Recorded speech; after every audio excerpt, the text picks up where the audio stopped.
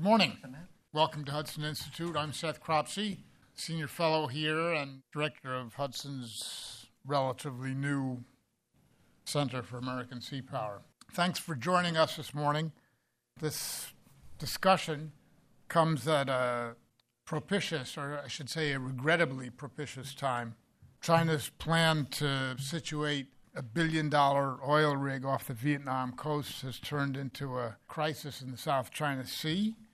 The implications for the entire region are troublesome, far beyond Beijing's placement of the drilling rig inside Vietnam's exclusive economic zone. The act resulted in multiple rammings between military and civilian ships of both countries. I think you know that. It produced riots in Vietnam, which resulted in the deaths of 2 Chinese workers. It induced Beijing to evacuate thousands of Chinese nationals by air and some by sea. And most important, I think, the incident is a reminder of Chinese miscalculations and a response that Beijing clearly did not anticipate. Look, so was the assassination of the Archduke Ferdinand 100 years ago next month. In order to be clear, I'm not predicting that the oil rig dispute is going to lead to world war. I don't think that's true. I am saying that the incident is a common phenomenon where relations between states are tense. Leaders make mistakes. Events don't go as they expected.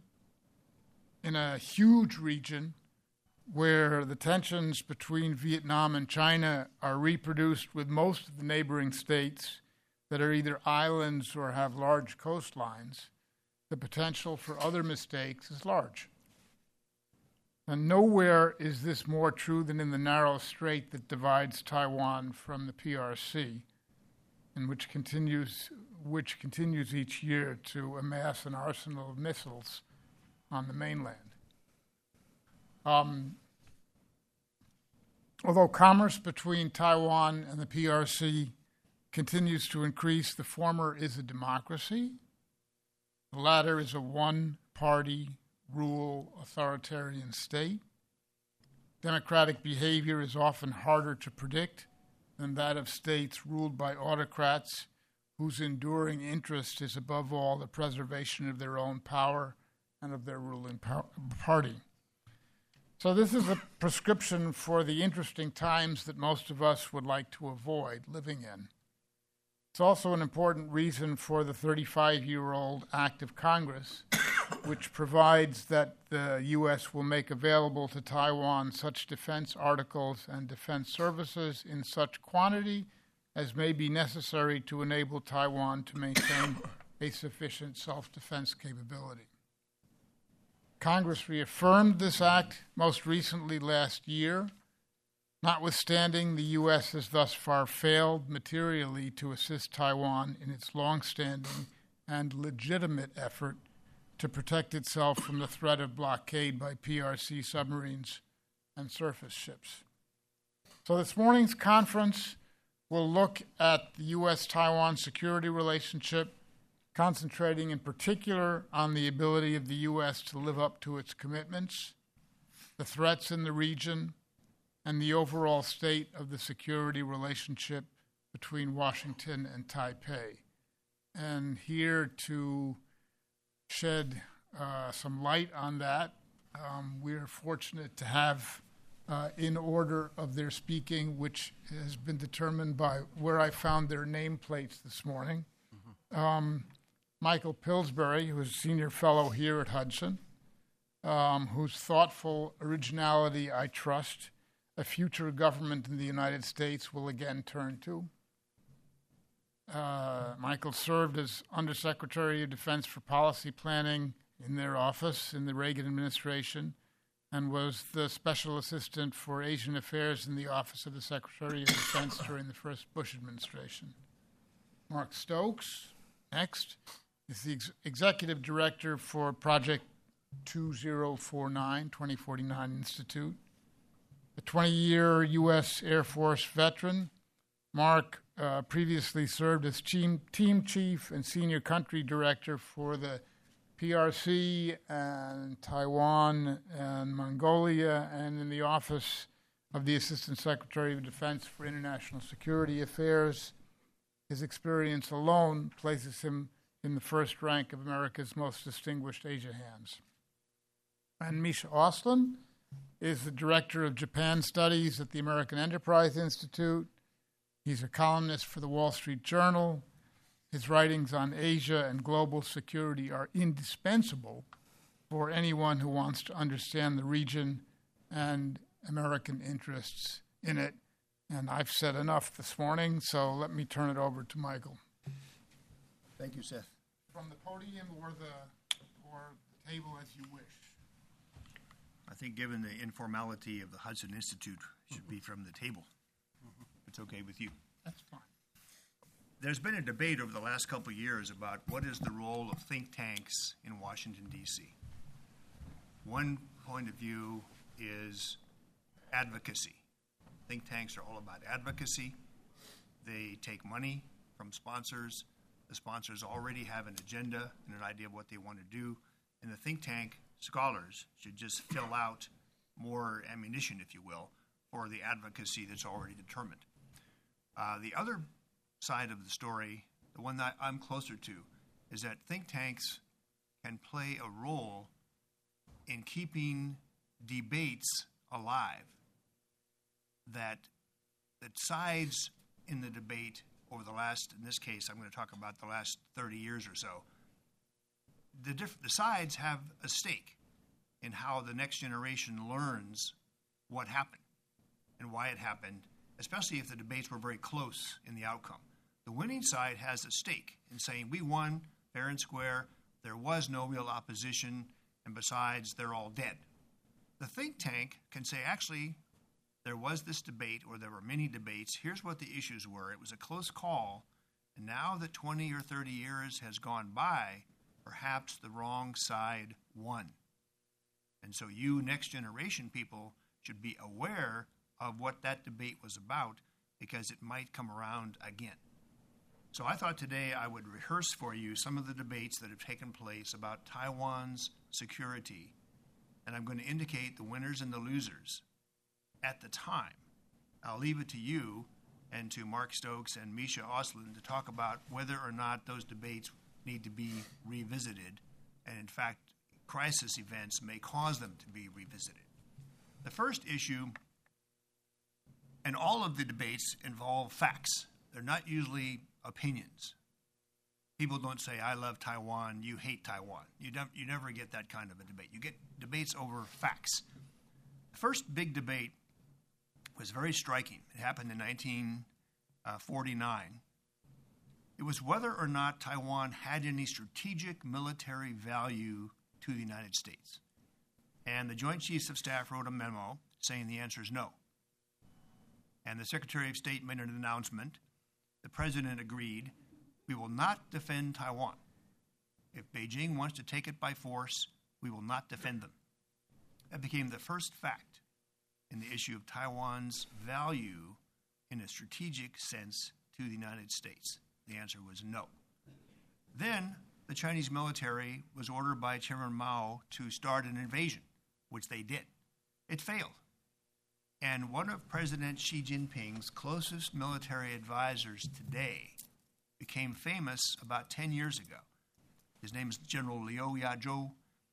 General Liu Yazhou wrote an article, a blockbuster of an article, in about 2005, saying the reason we failed in 1949-1950 is we were inadequately prepared, we underestimated Taiwan's military forces, and he gave a very detailed account of attacking before you're prepared and how the PLA must never do this again, even if ordered by the civilians to attack. The second big fact that was debated at the time ran throughout the 50s. Shall we put American nuclear weapons on Taiwan or not? Some said no. The winners were those who said yes, American nuclear weapons should go to Taiwan. and be kept at CC Air Force Base with jet fighters to deliver them against various targets on the mainland. The Chinese know all about this. They write about it. They then discuss the two crises, and really the third debate took place in 1954.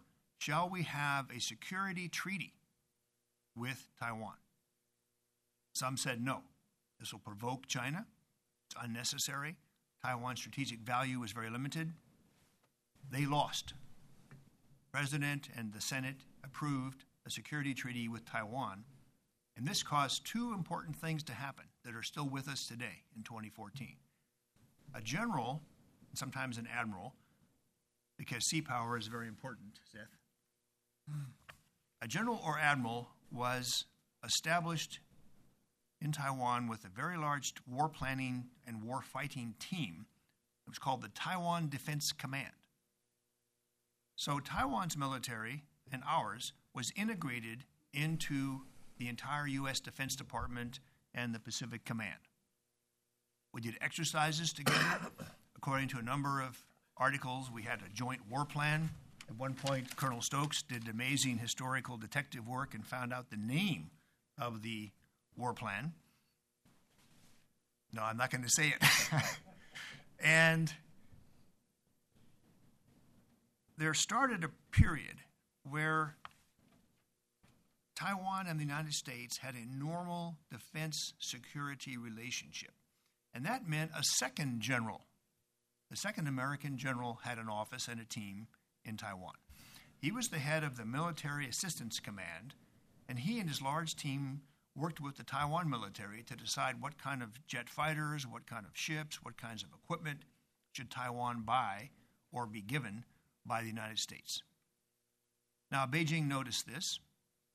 So fast forwarding to the talks that went on in the 70s over recognition of the United States by China, one of the things that China insisted on, these two offices must be closed. Not just the U.S. Embassy must be closed. Not just no official ties. These two offices, these two generals and their teams that are integrating Taiwan's military into the American national defense system must be withdrawn. Nobody can be there, no uniforms, and ideally they would like the two structures, the two buildings destroyed. President Carter did this. Future President George Bush criticized him on Christmas Eve 1979, a very famous Washington Post op-ed piece. Father George H.W. Bush said, "I disapprove of what Jimmy Carter's done. We could have had this same deal, it was a bad deal, many years ago." And a couple of days later, a State Department China desk director also wrote an op-ed piece saying this is a bad deal.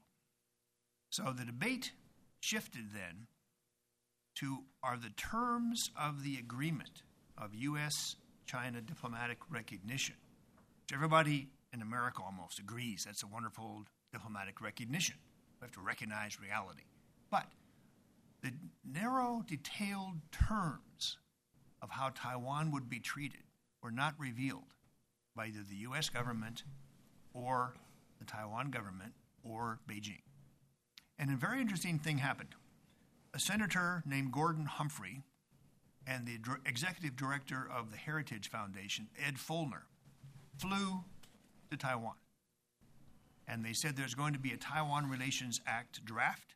It doesn't mention military security, doesn't mention sales of armed forces equipment, doesn't mention preparation for crisis. All the things that we know in the Taiwan Relations Act were ultimately passed were not in the first draft from President Carter's White House. So the idea of Heritage's director and Senator Humphrey and the delegation that went was to get Taiwan's government to say something about, we oppose this diplomatic recognition agreement and the terms that are in it. Taiwan said no. And Ed Follner gave an on-the-record, angry press conference with the immortal two sentences that are still with us today. "We Americans can't be more Catholic than the Pope. which is hard to translate into Chinese. I'm not sure people in Taiwan understood this. And we can't demand a full loaf if Taiwan's government's going to settle for half a loaf. So, in the Taiwan Relations Act debate, there were a number of amendments proposed that had to do with better terms for the treatment of Taiwan. They all failed. They failed by a few votes in the Senate. Taiwan's government had said, don't do this. We will not support these stronger steps in the Taiwan Relations Act to protect our security.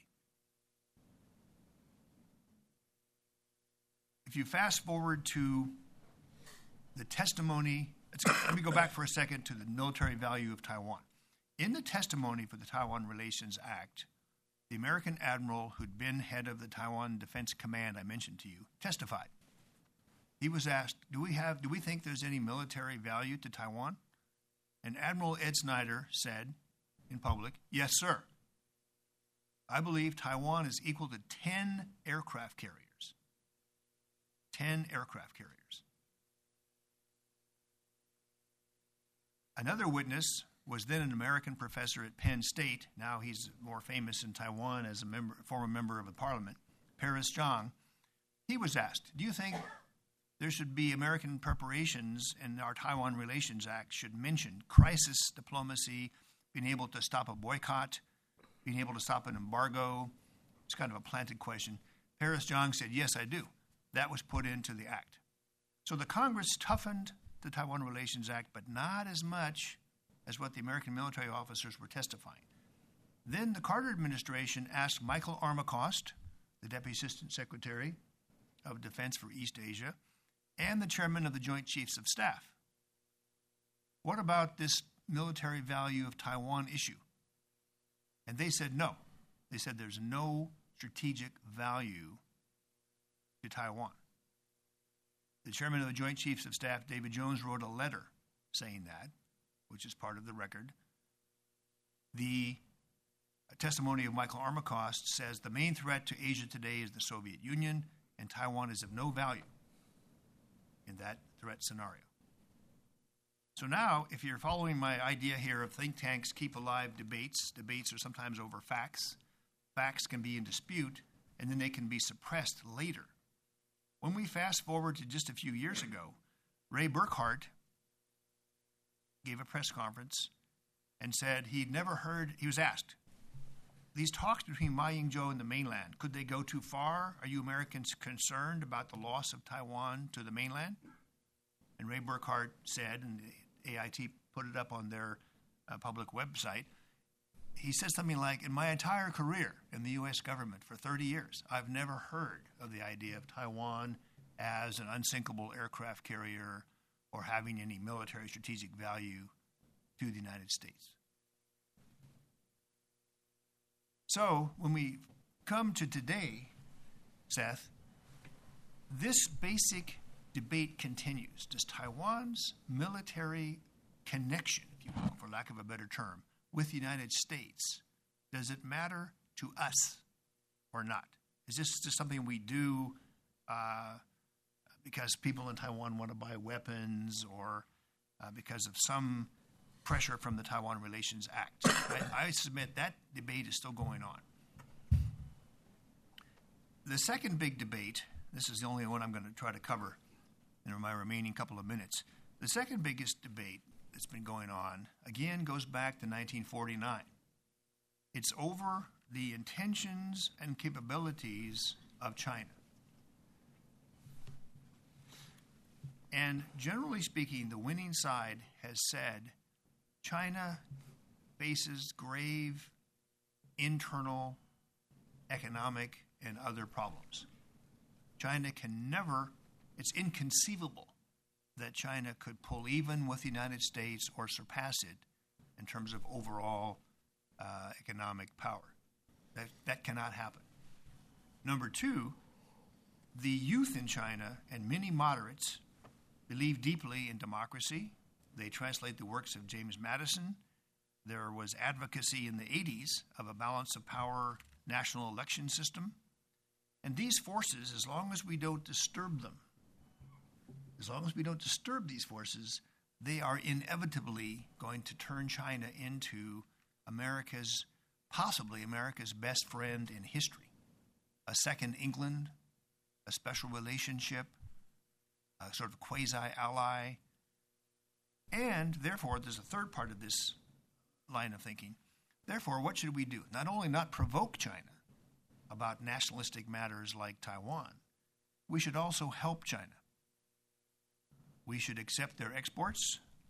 We should establish over 100 scientific exchange agreements in which we provide for free the results of American scientific findings. We should open an office of National Science Foundation in Beijing, because China made clear very early in 1978 that what they wanted most from us was science and technology, number one. Number two, investment, which has been enormous. We invest more than 20 times in China than we do in India for the last 25 years. So that was the three-part set of almost factual assumptions. They're not going to amount to anything. Now, the Financial Times 2 weeks ago covered a story. The World Bank new data says China this year will surpass the United States in economic strength, if measured in so-called purchase power parity. China denies this. China says, no, we can't. It's not true. Official World Bank study, front page of the Financial Times. Number two, yes, there are forces for democracy in China. They must be in there somewhere. Every time we have a new leader, our scholars write op-eds about this is it. This man's going to reform the place. We're going to have elections, multiple parties. So I'm sure they're right, but it could be 100 years. This debate affects decisions at the presidential level about arms sales to Taiwan. So the last debate I'm going to mention very briefly was if in the Clinton administration, and I'm afraid Lieutenant Colonel Stokes was involved deeply in this. Kurt Campbell was the Deputy Assistant Secretary. I made a speech on it, which was cleared by the Secretary of Defense to be made public. Apparently, the Clinton administration had a secret program after the two carriers crisis in 1996 to begin direct ties with the Taiwan military under the slogan, software, not hardware. And talks began in the California seaside fishing town called Monterey. And in the speech that was approved by DOD, I list all the things that Mark Stokes, Randy Shriver, Kurt Campbell successfully did. When the Bush administration came in, Secretary Rumsfeld was pleasantly surprised by all this, and he continued it and expanded it. Now, those who had been worried about provoking China, setting back our relationship, they got the idea that this contact with Taiwan's military, giving advice to them, what kind of weapon systems they should buy, what kind of training, even setting up an Office of Net Assessment in the Taiwan Defense Ministry and a strategic planning office, having civilians be appointed for continuity, all of this advice began under President Clinton, according to the critics, was restoring the U.S.-China security treaty relationship, thereby betraying the agreements that Jimmy Carter had made. And this was happening when Taiwan's president was seeking to stop over or visit people in Washington. So to the Chinese, it appeared to be part of a conspiracy. The Americans were betraying the arrangements that they had successfully made with Jimmy Carter. So I would say this part of the debate prevailed. Their case was successful. They said these kinds of activities have to be severely limited. And in 2004, an American Defense Department official testified to Congress that he hoped for Taiwan's security to be improved. There were two things, actually three things, he hoped would be done. It's 10 years ago. Number one, Taiwan's military services would be interoperable with each other, which they weren't. Number two, Taiwan's military services would become interoperable with the United States military, which they weren't. Number three, that other Asian nations, unnamed, would become interoperable also with Taiwan's military forces. So that's where the debate was. The DOD official tells Congress, I wish these three things would happen. The other side, the winning side, says no. This is the way to provoke Beijing and turn them into an enemy forever, thereby setting back those forces of democracy. So these debates I've maintained are still with us today. And as China, I heard the Deputy Secretary of State speak last night. He used an interesting adjective about China. This is my last sentence. He's a man of peace. He's been in charge of the Iranian secret talks. He's a career Foreign Service officer. And people who've had his position in the past have spoken in an extremely positive way about China. Cooperation, responsible stakeholder. There's a number of these expressions that have been used by the Secretary and Deputy Secretary of State over the years. Last night, Deputy Secretary Burns called China pugnacious. Well, Colonel Stokes and I often wince over how to translate things into Mandarin that will be meaningful to the other side. But I'm afraid it comes close to Qinluoxin, which means aggressive in the sense of Adolf Hitler was Qinluoxin. So this is not friendly. So I maintain the role of think tanks in Washington, D.C., and we here at Hudson I think are doing this. We want to study, and I myself am writing a study now called The Hidden History of U.S. China-Taiwan Relations. What actually happened? Many documents are still classified. I have requests into the various presidential libraries. Others are working on this as well. But the younger generation, I think, should not assume that they know the whole story of U.S.-China relations. Why did Father Bush, President H.W. Bush, attack Jimmy Carter Christmas Eve 1979? What is Taiwan's strategic value? What does China think about all this? What have they conveyed to us? And they have conveyed one message very consistently. Two Chinese generals have written about it. They say China's core interest in Taiwan is not all of Taiwan. It's not Taiwan's businessmen. It's not hurting Taiwan somehow. It's only one thing, the Taiwan Independence Forces. They use the word independence forces to say this is a cause of war. We will use force if the Taiwan Independence Forces prevail. So the debate I don't have time to go into, Seth, is what exactly are the Taiwan Independence Forces that Beijing has been warning now for more than 10 years that are the cause of war if they succeed? Thank you. Michael, thank you. Before we proceed, go to Mark. In your historical review, how far back, when is the first and clearest expression of what you would regard as true American strategic interest in Taiwan go? How far back do you have to go to find a coherent, articulate, sensible statement of American strategic interest in Taiwan? Well, there are two moments. One is in our interest in Taiwan Island itself as a piece of real estate, you might say. And that's about 1943, when the bombing of Taiwan by the United States was seen as part of the effort to embargo, to choke off Japan and be the success of World War II. Taiwan was part of that story. Then the real estate, the location of Taiwan and its air bases was considered strategically important by the United States. The other part of the Taiwan story has been the political movement or forces, the Kuomintang Party. And this was another massive debate that's been covered by a professor out at Naval Academy. He's written 2 books on it. I think they're both Yale University Press. He's mined the records. His name is Yu Maochun. Professor Yu at Annapolis has mined the records of World War II to show an enormous American debate about shall we favor the Chinese Communist Party or shall we favor the Nationalist Party? And that debate still continues today. When I was a graduate student, I went to Taiwan for 2 years to learn Chinese. I was warned by my professors, you shouldn't do that. If you visit Taiwan, you'll destroy your relationship with China. The Taiwan government has been portrayed by this side as corrupt. They lost the Civil War fair and square, and the U.S. should not have been involved in what's called the loss of China.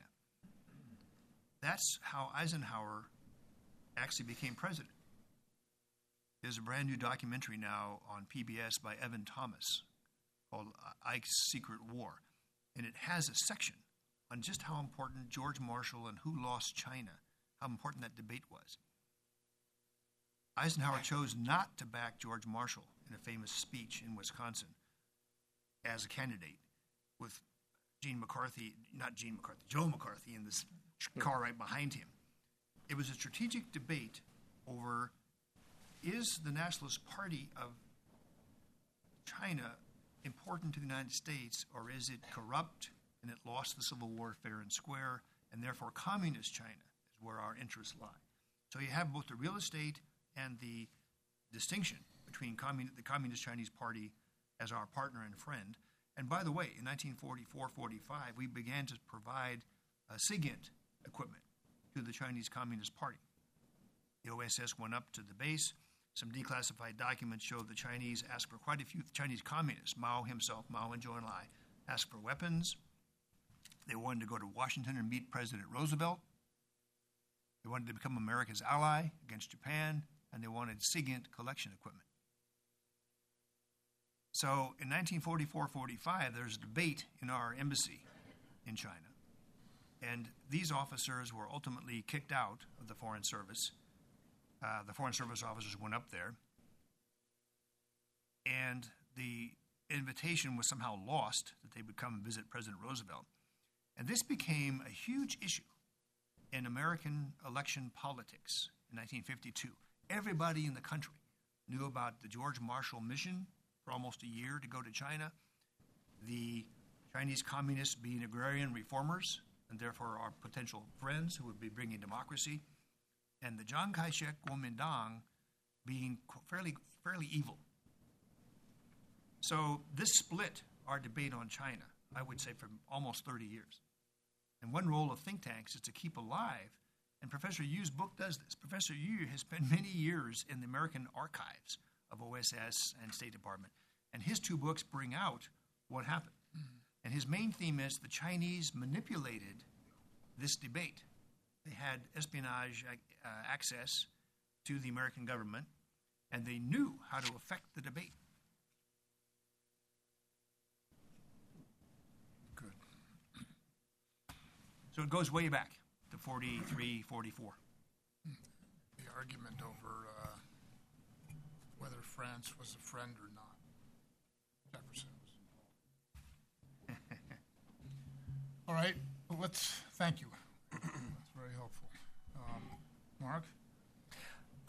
Dr. Pillsbury, just to clarify, the debates, the two debates, just to make sure I understand, it's... Because you're at a think tank, too, so your role is to keep this alive. I like this. History is still with us. I completely just changed my presentation. You can't do that. But just to pull this is interesting. The two debates are, what is the value of Taiwan to the United States and U.S. interests? And secondly, what's really the driving force behind Chinese Communist Party policies in the Asia-Pacific region? Okay. These are great. I agree 100%. I first met Dr. Pillsbury in 1995. I was just leaving. I was an assistant air attaché in Beijing, and met Dr. Pillsbury.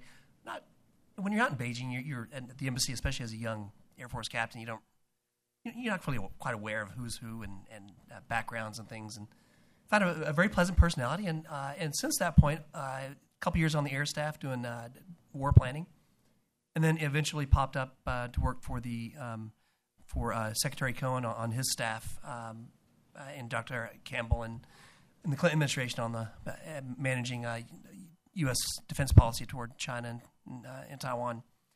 Then eventually, of course, under the Bush administration for 7 years, and even those 7 years, Dr. Pillsbury was a valued and esteemed advisor. 2, 3, 4 times a week. It was fantastic. And until this day, and his analytical skills and his innovation and his way of looking at things, his ability to communicate have just been invaluable in terms of helping to understand some very complex issues. But I like these two debates, and I would start with I also like the fact that you sort of distinguish between objective reality or facts and subjective analysis or subjective reasoning. And starting off with this, and when you look at both of these issues, here is, I would say, a statement of fact, objective reality. And that's Taiwan, under its existing Republic of China Constitution, Taiwan under the current ROC Constitution, exists as an independent sovereign state. This is an objective fact. This is an objective reality. I challenge anybody to question that. People don't think about it, but it is. You have two legitimate governments on both sides of the Taiwan Strait. One, the People's Republic of China, and the other one, Republic of China. Everything else afterwards is, in some sense, driven by some subjectivity in terms of analysis. And it's been this way since 1949 at least, when you've had two legitimate governments. And so when you look at these two debates and and start off with this context, it's quite helpful to sort of start from there. I say the subjective reality, and that's the United States does not have diplomatic relations with Taiwan. That is a political preference. That's based upon whatever reason because of interests.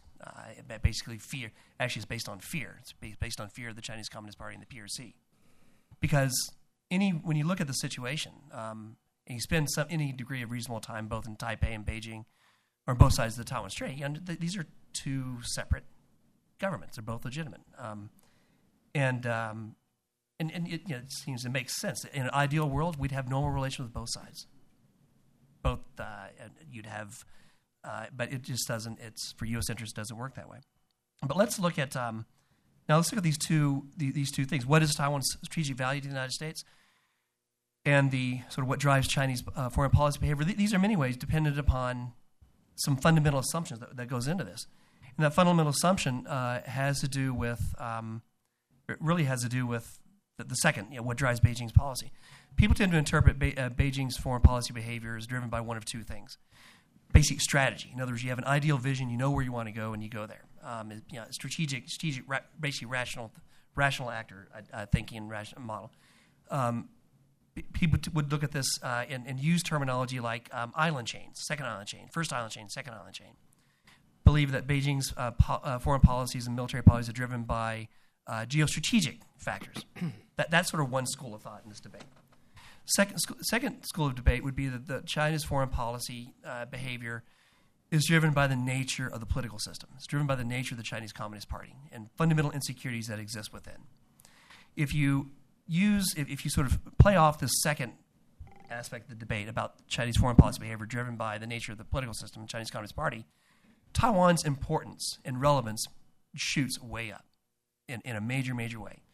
Because if what really drives their foreign policy behavior is based on fear and concerns over legitimacy, political legitimacy, both domestically and internationally, because the two are very much connected.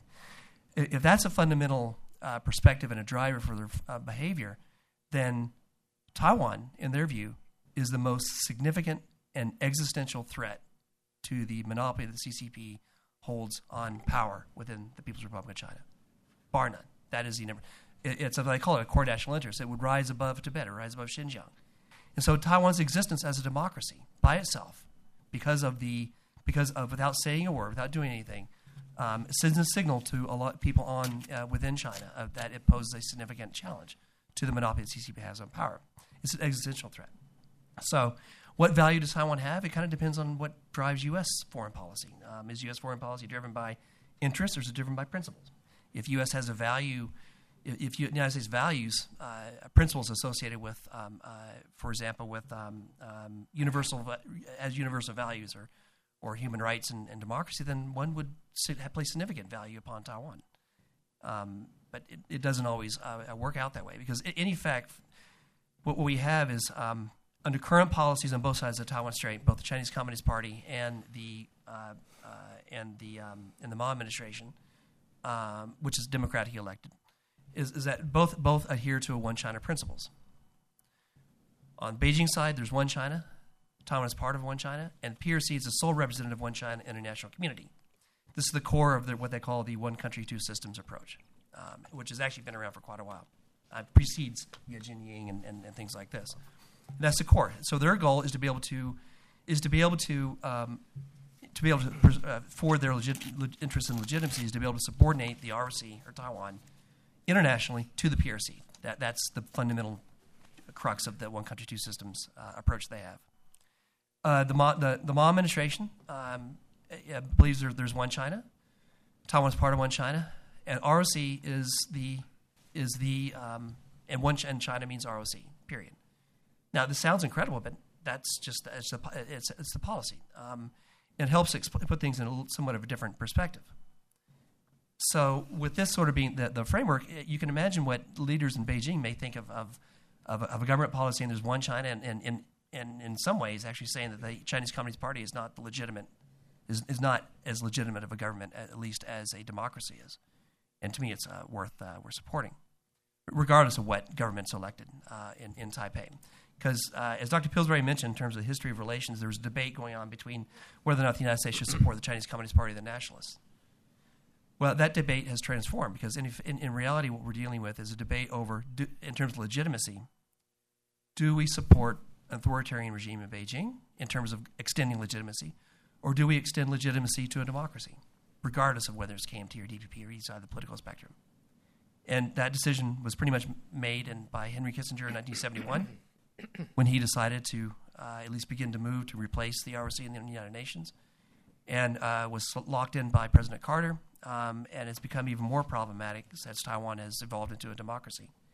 So in effect, U.S. policy today, by not extending equal legitimacy to both sides of the Taiwan Strait in terms of political legitimacy, in effect has made its decision that it supports an authoritarian system over democracy. In that context, just sort of feed that debate.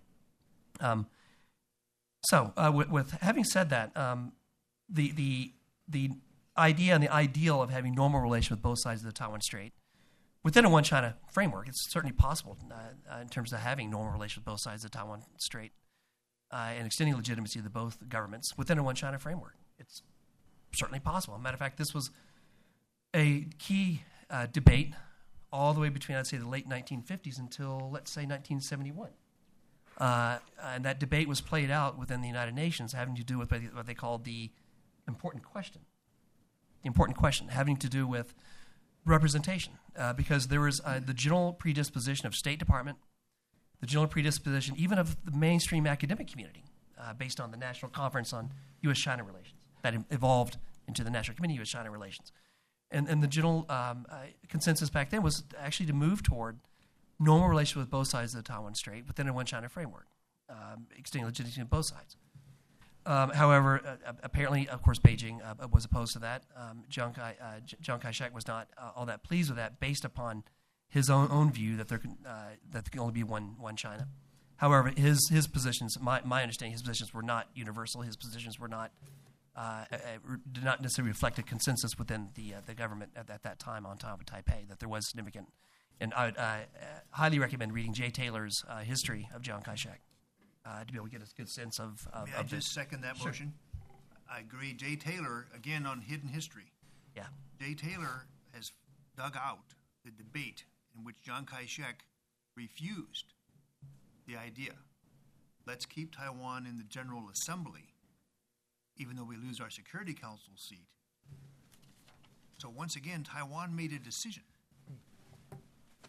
Now today, Taiwan wants back in the UN.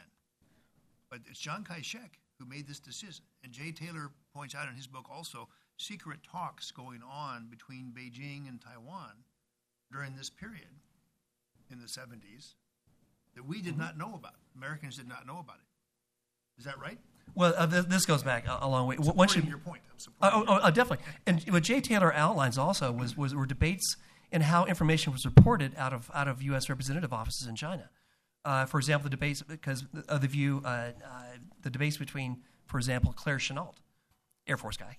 I admit I'm a little bit sort of biased toward, against Joseph Stilwell, an accusation that Stilwell, just for some reason, ever since the 1920s or 30s, had something against Chiang Kai-shek. He just didn't like him. Whereas Chennault had very different perspectives. And this was played out, this was played out in terms of U.S. policies, in terms of framing and shaping the perspectives of the political leadership.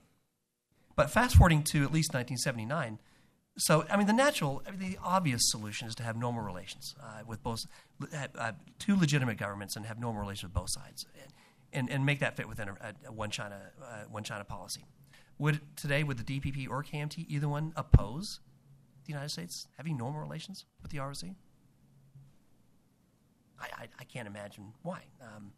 Every president on Taiwan since Chiang Kai-shek, including Jiang Jingguo, Li Donghui, Chen Shui-bian, Ma Ying-jeou, has stated in one form or another that Taiwan, under its existing ROC constitution, exists as an independent sovereign state. If that statement has been made, then why would they refuse the extension of legitimacy that to be granted upon that particular government? As a substitute for having normal relations with both sides, the Taiwan Relations Act, in effect, functions as a rough substitute. But the question remains, how sustainable is U.S. policy on the Taiwan Relations Act? On the security side, it consists of two major components. One is to provide Taiwan with weapons of a defensive character, provide Taiwan necessary defense articles and services. And the second part of it is to maintain the capacity to respond to use of force or other forms of coercion. The first one is well covered. Just spend just one minute talking about the second part, maintain the capacity. And just sort of throwing out there just for it what I think is also another debate going on in Washington. That's between air-sea battle and offshore control.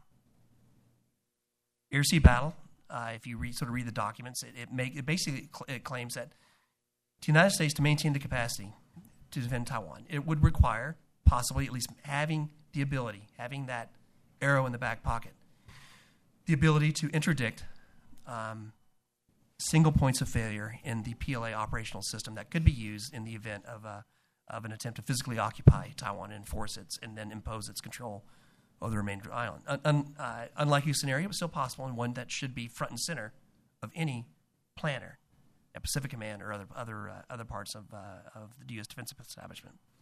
Offshore control, in effect, says, it declares or advocates a unilateral declaratory policy in favor of no interdiction missions in the event of a conflict.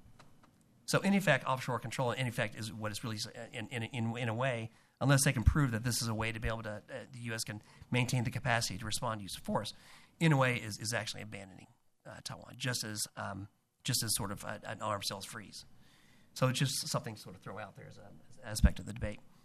And as a final note, in terms of sort of what it all comes down to, another debate that should be going on, or has gone on, in terms of some specific arms sales issues, is there's a lot of attention been granted on F-16s, which certainly are important.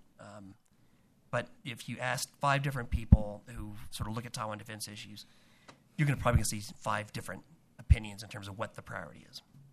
My favorite long has been diesel-electric submarines. Diesel-electric submarines. And it's just a fascinating story to sort of look at when you want to get into history and how this particular issue relates to other things. 1969, what is it called, the Nixon Doctrine or the Guam Doctrine, in terms of where it looked like the United States was withdrawing from the Asia-Pacific region, was when Taiwan submitted its first request and its first statement of interest in diesel-electric submarines. And they approached the Nixon administration, and the Nixon administration did actually say, okay, we will turn over 2 used submarines, the Guppies, that were turned over and agreed to in 1971. Now, that was fine for a while. But the United States eventually got out of the conventional submarine game, moved toward conventional nuclear submarines. But there was a movement in the early 1990s where the U.S. industry was beginning to look at sort of ginning up because of some of the problems in the shipbuilding industry to be able to gin up and be able to sort of reconstitute on the diesel-electric submarine market to be able to satisfy requirements in other parts of the world. So Taiwan began to generate formal requests through the arms sales talks for diesel-electric submarines. The response, starting in, let's say, 94, was not just no, but hell no. And don't even look at it, don't ask the question. Starting in '98, there actually was a shift of heart, and let's actually take a close look at this. Two evaluation teams visited Taiwan, and it came up with based on the question, which was, is there a valid requirement, came back with what should have been an obvious answer. Yes, of course there's a requirement. So finally, on April 21st, President Bush announced that the United States would assist Taiwan in its acquisition of diesel electric submarines. It's very important word. I said would assist Taiwan in its acquisition. That's somewhat telling.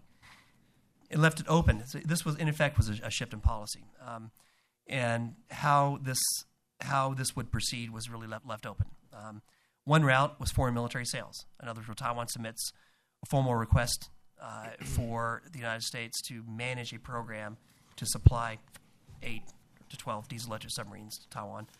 The other route was Taiwan assume responsibility on its own, and then go direct routes to be able to work with the U.S. defense industry on coming up with a viable solution. Very quickly after the decision, the Chief of General Staff on the Taiwan side and the Navy, I think, made a decisive call to be able to pursue submarine program through FMS channels, foreign military sales channels.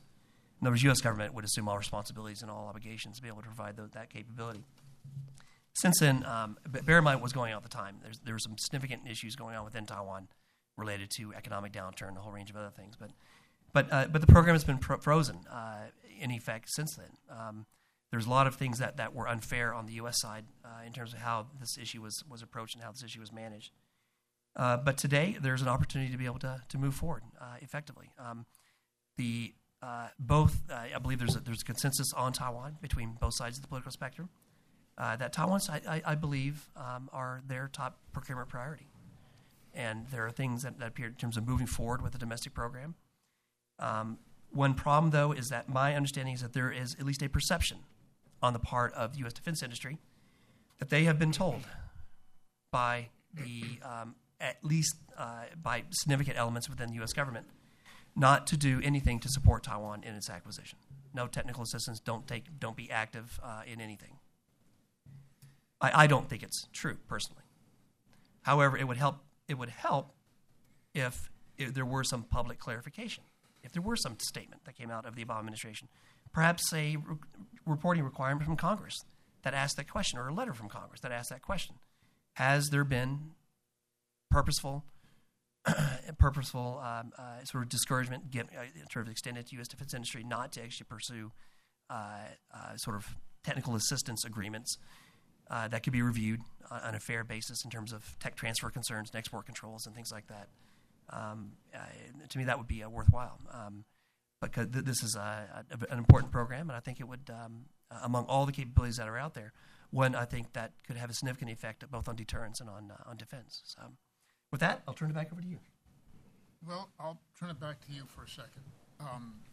Are there any signs, Mark, that the administration's current willingness, for example, to call the PRC pugnacious or to go after cyber indictments is having an effect on the submarine question? I mean, is there any connection between those? Is anybody, is the left arm and the right arm communicating with each other? Or? Well, it may. Bear in mind that you have two routes that are going. One is the foreign military sales route. The other is direct commercial sales route. And you actually have a letter of request, or actually a congressional notification, that's been frozen since 2007. And so, in terms of U.S. government, in terms of what else is going on, how it could affect here, it kind of depends upon the decision to be made. The decision has already been made, pretty much, to freeze that FMS side. The decision now, with Taiwan, if the ROC Navy assumes responsibility for a program, and then decides to enter into contractual obligations for U.S. industry to be able to support that effort through that would require export licenses, which tends to be somewhat down the weeds, much less political.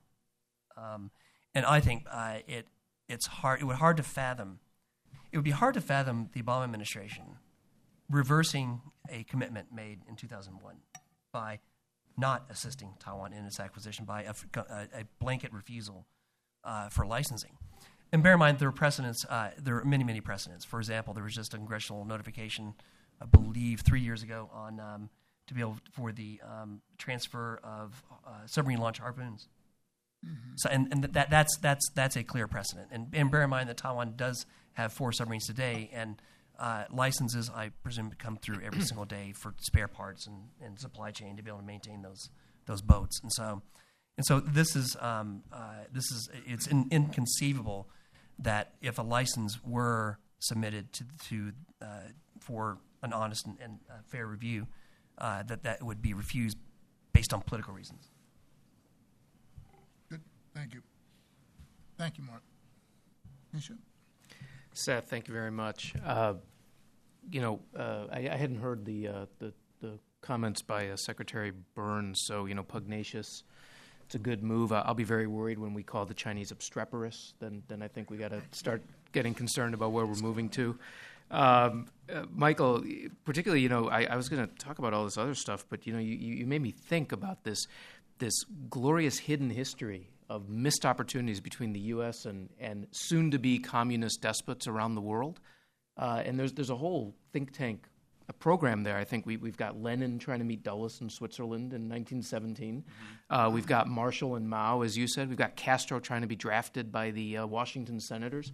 This is an entire the history of the 20th century could have been entirely different if we'd only funny Wall Street Journal op-eds here. It really is. So that I think is where I'm going to be moving to as soon as we close up today. But I thought before that I would maybe try to step back a little bit, because we've got so much deep not only knowledge but experience on the part of all 3 of my fellow panelists here, and maybe try to open the aperture a little bit and talk about Taiwan in the larger risk picture of Asia, or a risk map, if you will, of Asia. And Seth actually started us off this morning by talking about the oil rig contretemps between China and Vietnam, and we woke up this morning to news that the Thai military had admitted that it had carried out a coup. So we're now in a full coup situation in Thailand, and North Korea and South Korea exchanging some, obviously, I guess for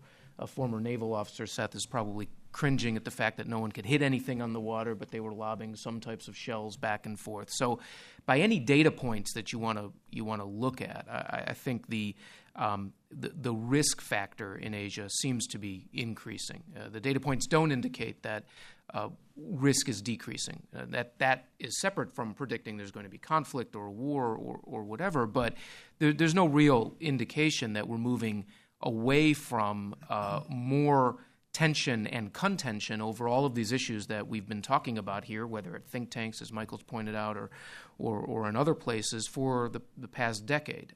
We're not getting to a situation where there is we've moved into an era of bilateral or even multilateral solutions of these problems, or agreement on how these problems should be solved. Instead, I think, if we take a step or two back and away from the daily headlines, risk in Asia is increasing, and I think you can actually identify a risk cycle in Asia that probably starts with feelings of uncertainty about the future.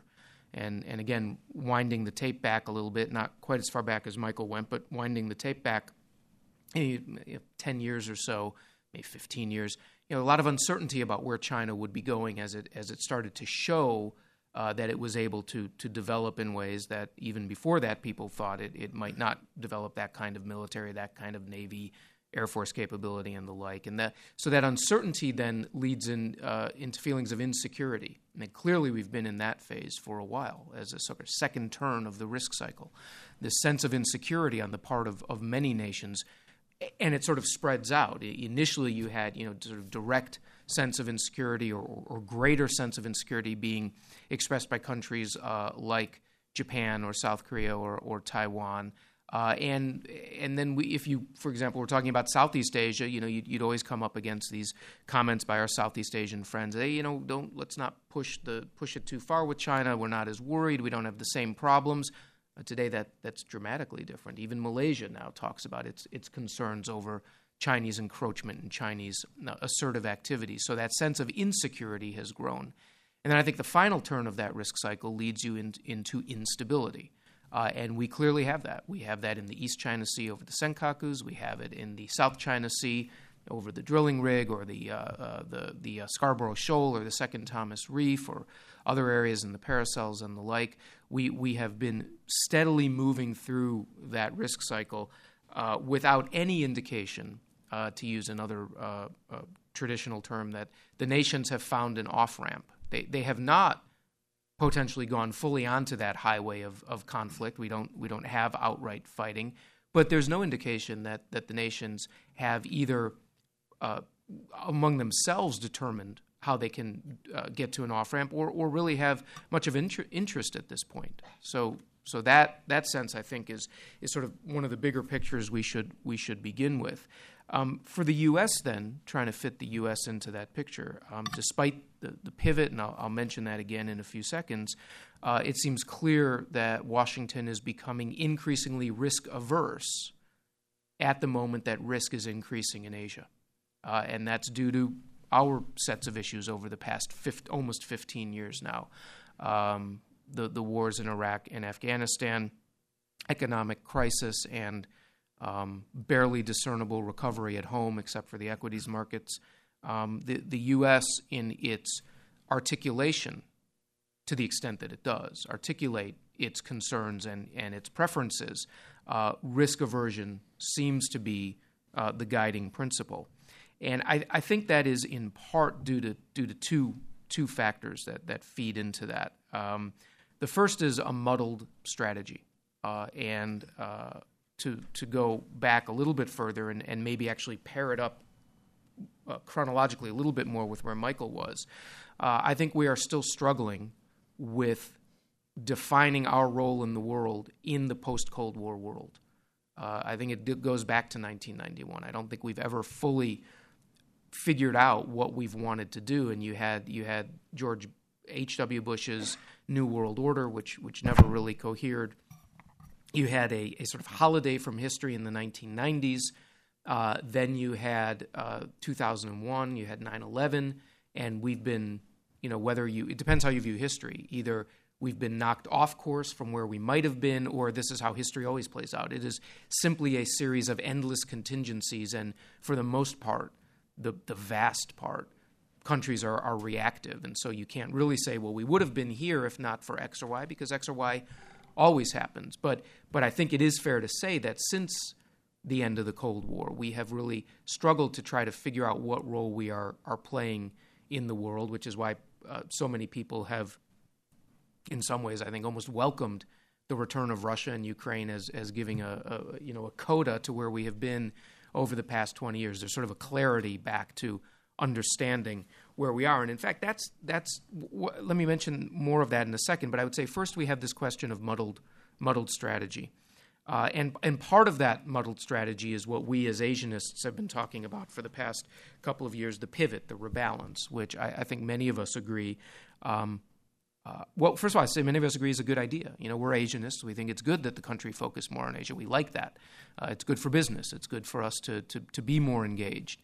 But it's really been a hollow rebalance or a hollow pivot, and I think that is becoming clearer and clearer because of the fact that the administration never really articulated what the pivot was for and what the rebalance was for. There were some pieces recently that took to task the pivot deniers, I think it was called, or the rebalance deniers. I was proud to be Exhibit A in that. But the piece itself started off with listing the enormous amount of activity that we already have with Asia, the enormous amount of trade, the enormous amount of economic, political, social, cultural, military engagement that we have, which to me immediately begs the question, then why do you need a rebalance? What is your point for the pivot and the rebalance? Which is not to say it is not a good idea. It's simply that it was never articulated. And so everyone could read into the pivot what they wanted and therefore be disappointed when it didn't live up to their expectations, whether you were friends or adversaries or whomever. So the first part, I think, of America's risk aversion is that we really don't know what we want to do. We have this muddled strategy. The second part is a little bit more concrete, and that's the reduced resources that we have chosen to inflict upon ourselves.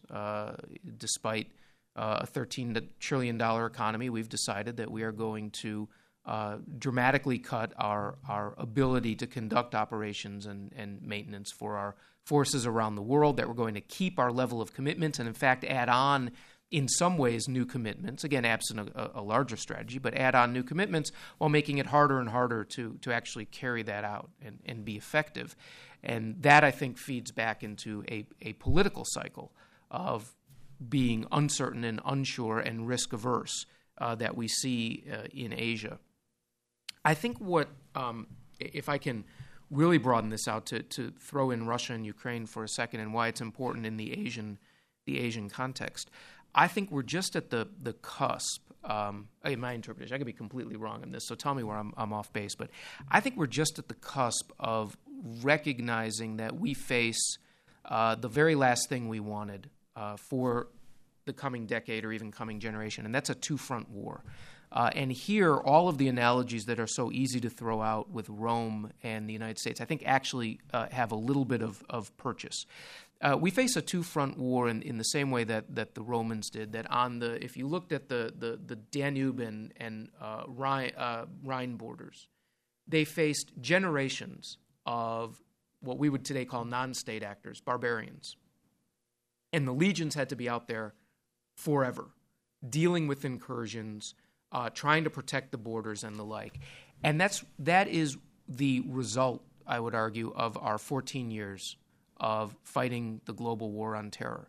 We have the director of the DIA, or the immediately past director of the DIA, coming out in an article just this week saying we are more at danger today than we were before. We have the heads of the congressional intelligence committees, the HIPSI and CISI, saying we are more at risk than before, that Al-Qaeda has changed and metastasized and decentralized and the like. We have the DNI tell us the same thing. This is the new normal for us. This is our future. These are the barbarians on the borders.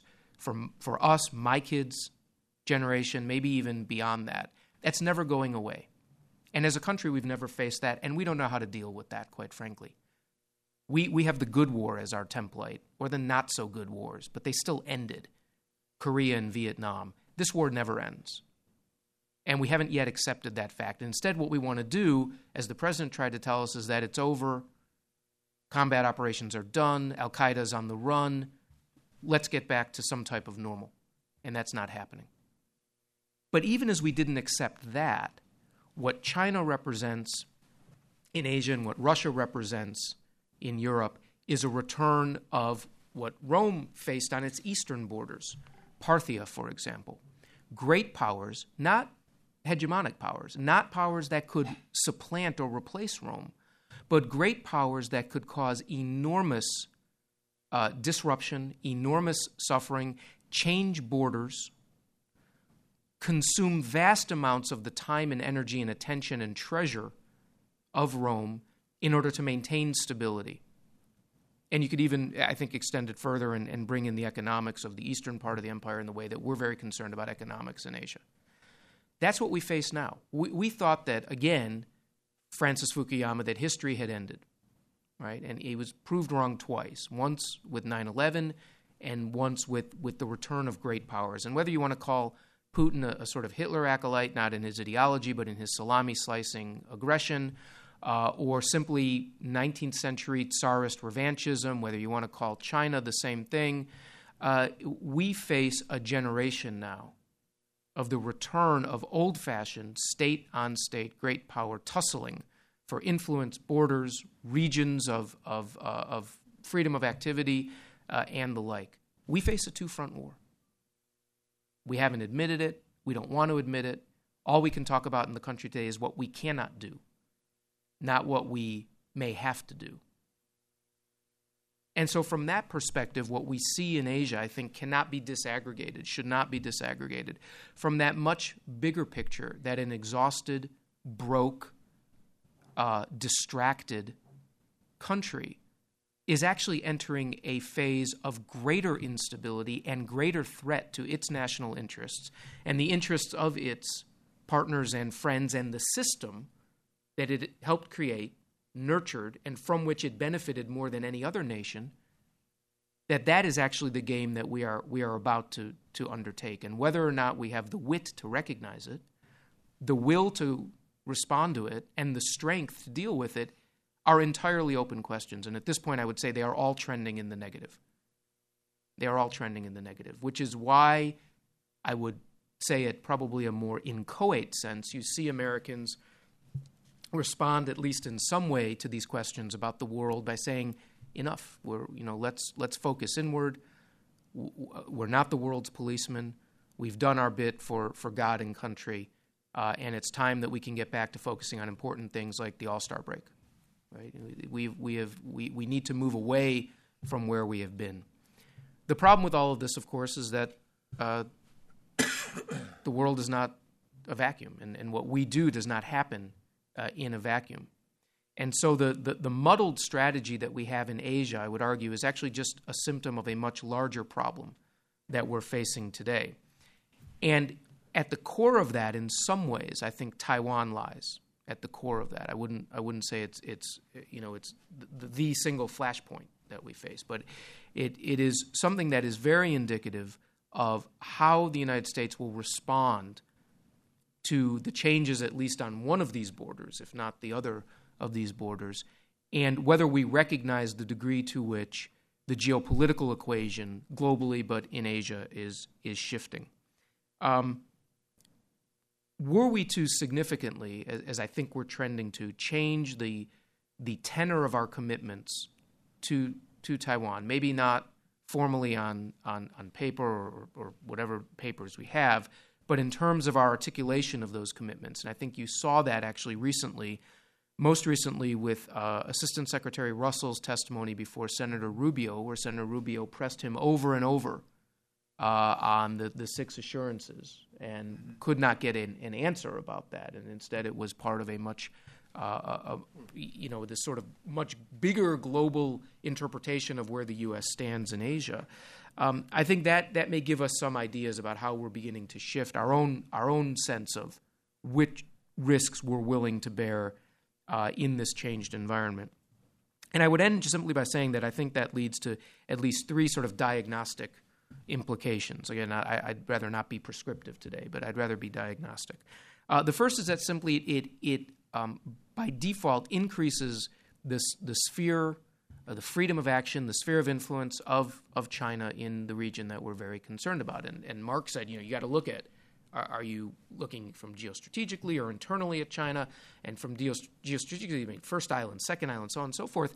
These are still important factors both in Chinese thinking as well as the thinking of our friends and allies. And so the fact that we seem to be ceding some of that water space, at least intellectually, I think just redounds to what China feels is its ability to have more freedom of action. That would be number one. Number two is by settling for a suboptimal security environment, meaning one in which China has far more freedom to do what it wants in Asia, the U.S. simply then has almost an automatic rebound effect where it raises the risks of our intervention anywhere across the board. And that doesn't have to be an intervention in terms of sending in the 7th Fleet, but any way in which we determine that we need to start getting involved, we immediately, as a first step, consider that the risk element is much higher. And I think you've seen that in our response to the territorial disputes in both the East and South China Seas. Whether we wanted to get more involved or not, we have been more concerned about that risk element.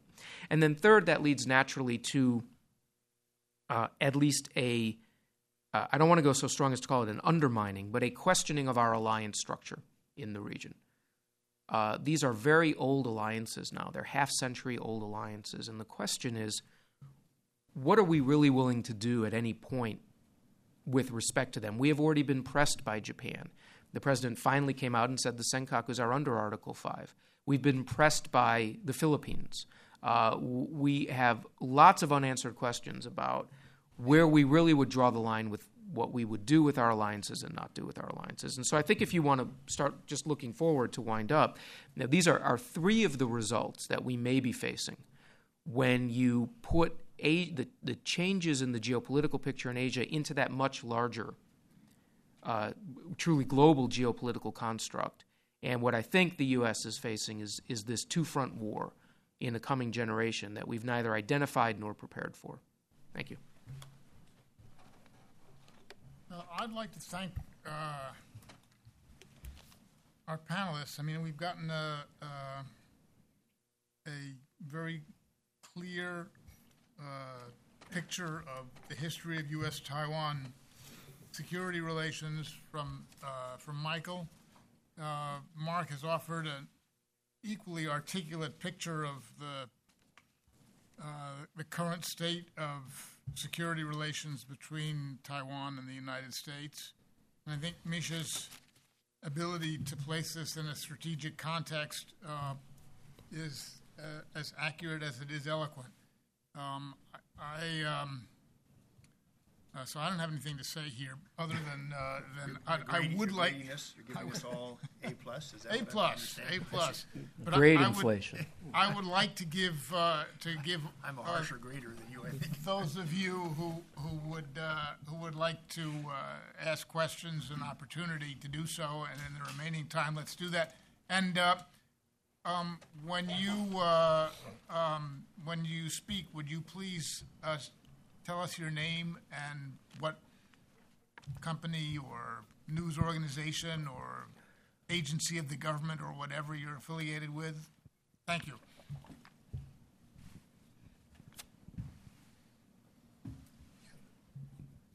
Thanks to the panel. Very informative. I'm Mike Fonte. I'm the director of the Taiwan's Democratic Progressive Party mission here in Washington. A little piece of history that I think is important for both what Mike and Mark put together.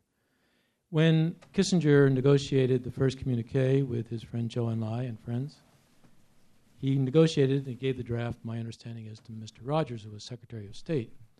And it said, as you know, that the U.S. only acknowledges, doesn't recognize, that all Chinese on either side of the Taiwan Strait believe there is one China and Taiwan is part of China. And Rogers looked at that and said, I don't think all the people in Taiwan believe that. And that fact, it seems to me, has grown significantly over the course of time. As Taiwan has become a democracy, as open debate has been allowed, as people began to become really masters of their own fate, which they were not in 1971 or 79 when the KMT was still in control and under martial law. So that's a factor, it seems to me, that plays then into what Mark laid out about the question of the one China framework, right? President Ma, in goodwill, I believe, believes that there's a one China of which there's a mainland part and a Taiwan part. It's all part of the ROC. The Chinese believe, yes, we believe. But that's a complicating factor now that I think we have to take into account. And I believe that, I hope that the DPP will be able to come back into power, of course, but I also hope that the U.S. will stay neutral the next time around. Because the last time in 2012, we put our thumb on the scale a bit in terms of the KMT. So I'd like to hear whatever thought you have about that point, because I think it's really a very important point at this point in history. Thanks. I'll take a quick hack at. Please. Just a very quick point on that. Yes, in some ways you have the two one China principles, Beijing and Taipei. I think U.S. policy is pretty clear. And if what I said before, that the framework that we have right now with the Taiwan Relations Act being a rough substitute for having normal relations with both sides of the Taiwan Strait, the Taiwan Relations Act is pretty clear about the territorial delineation, is it not? I think it's explicit in terms of delineating what that's U.S. policy. That's not to sort of dictate a solution on how the two sides of the Taiwan Strait work out their differences. That's up to the two sides. But from U.S. one China policy perspective, is that the U.S. doesn't take sides. That's one China policy in a nutshell. It seems to me. Just don't take sides in debate in issues that should be worked out domestically among people on Taiwan in democratic fashion, and then between the democratic elected government of Taiwan and those other guys in Beijing. I have a slightly different view. It's a very important issue to China whether the United States directly supports your political party, the DPP party. In the last election, a former Bush administration, or actually Reagan administration too, NSC staffer named Doug Paul was publicly chastised by a former senator named Frank Murkowski. They were apparently, I can't tell if they were on the bus together or what exactly happened, but one attacked, the senator attacked former NSC staffer, for praising President Ma's victory and saying something negative about the DPP. If you read, again, Hidden History, my theme today, there's a lot we don't know. It's very good that you bring up the communique. I don't think even all that story is completely out yet. There's a brand new book, besides Mayday, which is an excellent book to buy by Seth Cropsey about American sea power in decline and the challenges in Asia. Another new book is called Maximalist. It's really excellent. It's gotten excellent reviews everywhere. The author, Steve Sestanovich, he has a whole new chapter on U.S.-China relations and what happened in 1972-73.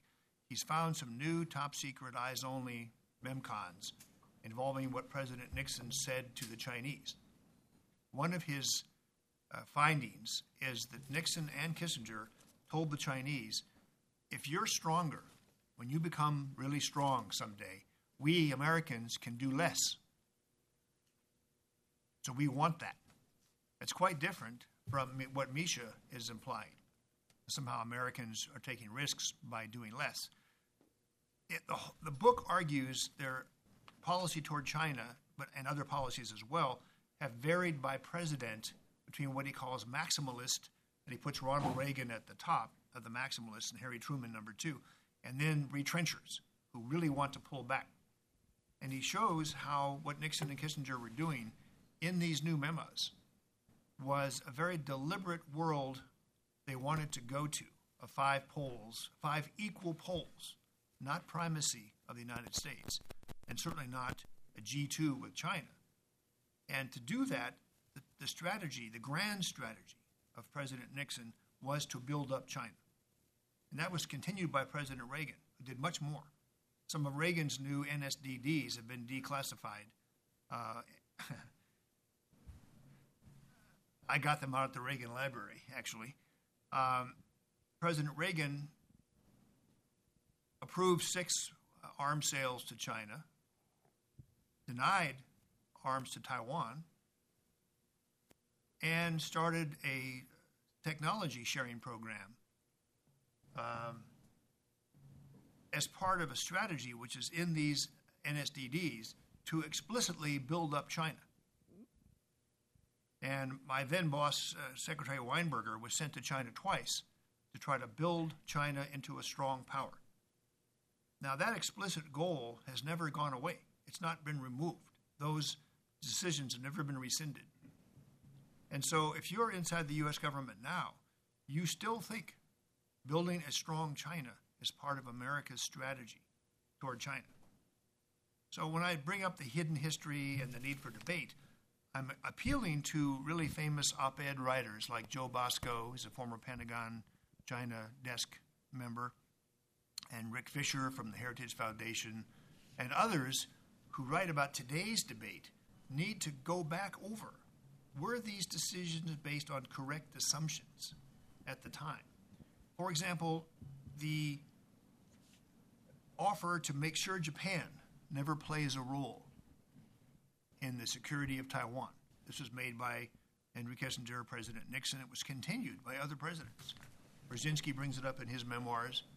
So is that still a wise policy, to make sure Japan has no role whatsoever in Taiwan's security? There's something the Taiwan government can do. President Ma has said, I think he's joking, but I'm not sure. He said he's already asked 12 times for the F-16 CD model to be sold to Taiwan, just to replace F-16s they've lost. There's been no progress. 47 senators wrote a letter to President Obama. Why can't you sell these 55 F-16s? No action. I maintain that this is explained by the hidden history and the restraints that are on Taiwan, that short-range weapons are okay. Apache helicopters with Hellfire missiles, you would think that's aggressive, right? Hellfire missiles are going to sink ships. Taiwan has explained to us if an invasion takes place, a mothership has to transfer to smaller amphibious landing crafts. And at that moment of transfer, we need Apache helicopters made by Boeing, very expensive, to fire Hellfire missiles and sink the landing craft and the mothership at the moment of transfer. Actually, it's a pretty clever idea. So they were sold. They were approved by the past administration and by President Obama. Things that are short range are okay. F-16 CDs, that if you go to the website for the F-16, you will see it's really a fighter bomber. It can carry bombs quite a ways, 200 or 300 miles easily. That would be able to attack, as Mark said. That could be part of a sort of air-sea battle strategy to attack targets inside China. We call it interdiction. It's defensive, by the way. Now, AEI took the lead. 2008, AEI, in many ways, invented air-sea battle in an article followed by Project 2049, that targets inside China should be struck. Taiwan should be sold weapons that can do this. One was by Dan Blumenthal in 2008. One was by Mark Stokes and Randy Shriver about the need to sell F-22s to Japan so that the U.S. and Japan together could have F-22s, they say in their article, go inside China and take out time-sensitive targets. This, I maintain, goes against the hidden history of U.S.-China-Taiwan relations, where such policy moves would be explicitly banned. And it's up to President Ma Ying-jeou if he wants to make public the restraints that Taiwan is under. Tsai Ing-wen from your party has also declined to make public these restraints. I would say there's more than 10, some would say more than 20. The president of Taiwan can't come to Washington, D.C. His cabinet secretaries can't come here. Meetings can't be. She was asked one time if she would allow an article to be published or write one herself about what are the restraints the Americans have agreed to, so what we, Taiwan, cannot do. And the answer seems to be it would embarrass Taiwan to make public all these enormous restraints on us that Washington has imposed, that are not part of any public record. You can't go on the internet and say, okay, give me the list, tell me why President Ma can't come to Washington, D.C. Why can't American admirals and generals visit Taiwan? Where is that in the communique? Or where is that in the Taiwan Relations Act? Everybody sort of knows it can't be done. So the Hidden History Project that Hudson Institute is doing is to try to bring out what really has happened, as though we're talking to, or Joe Bosco or Rick Fisher are writing op-ed pieces, they're talking to the next generation or to high-level officials who've never been to Asia. I remember when Tony Lake was sent by President Clinton to try to tamp down the crisis of the two carriers, and we asked Tony Lake, how many times have you been to China? We want to know how much briefing material you need. This was the National Security Advisor, the President of the United States in 1996. You know what the answer was? I've never been to China. The Undersecretary of Defense for Policy under George W. Bush was getting him ready for his trip to China. I said to Doug Feith, who's here at Hudson as a center director, I said, this is probably your 10th visit to China, isn't it? I can skip the, Beijing as a capital city part of the briefing. He said, Mike, this is my first visit to China. Undersecretary of Defense, in his 50s, highly sophisticated, never been to China. Our government is full of high-level policymakers today who are, for the first time, trying to understand basic information about Taiwan and China. So that's why I keep advertising the book Mayday and the Hidden History of U.S.-China Relations.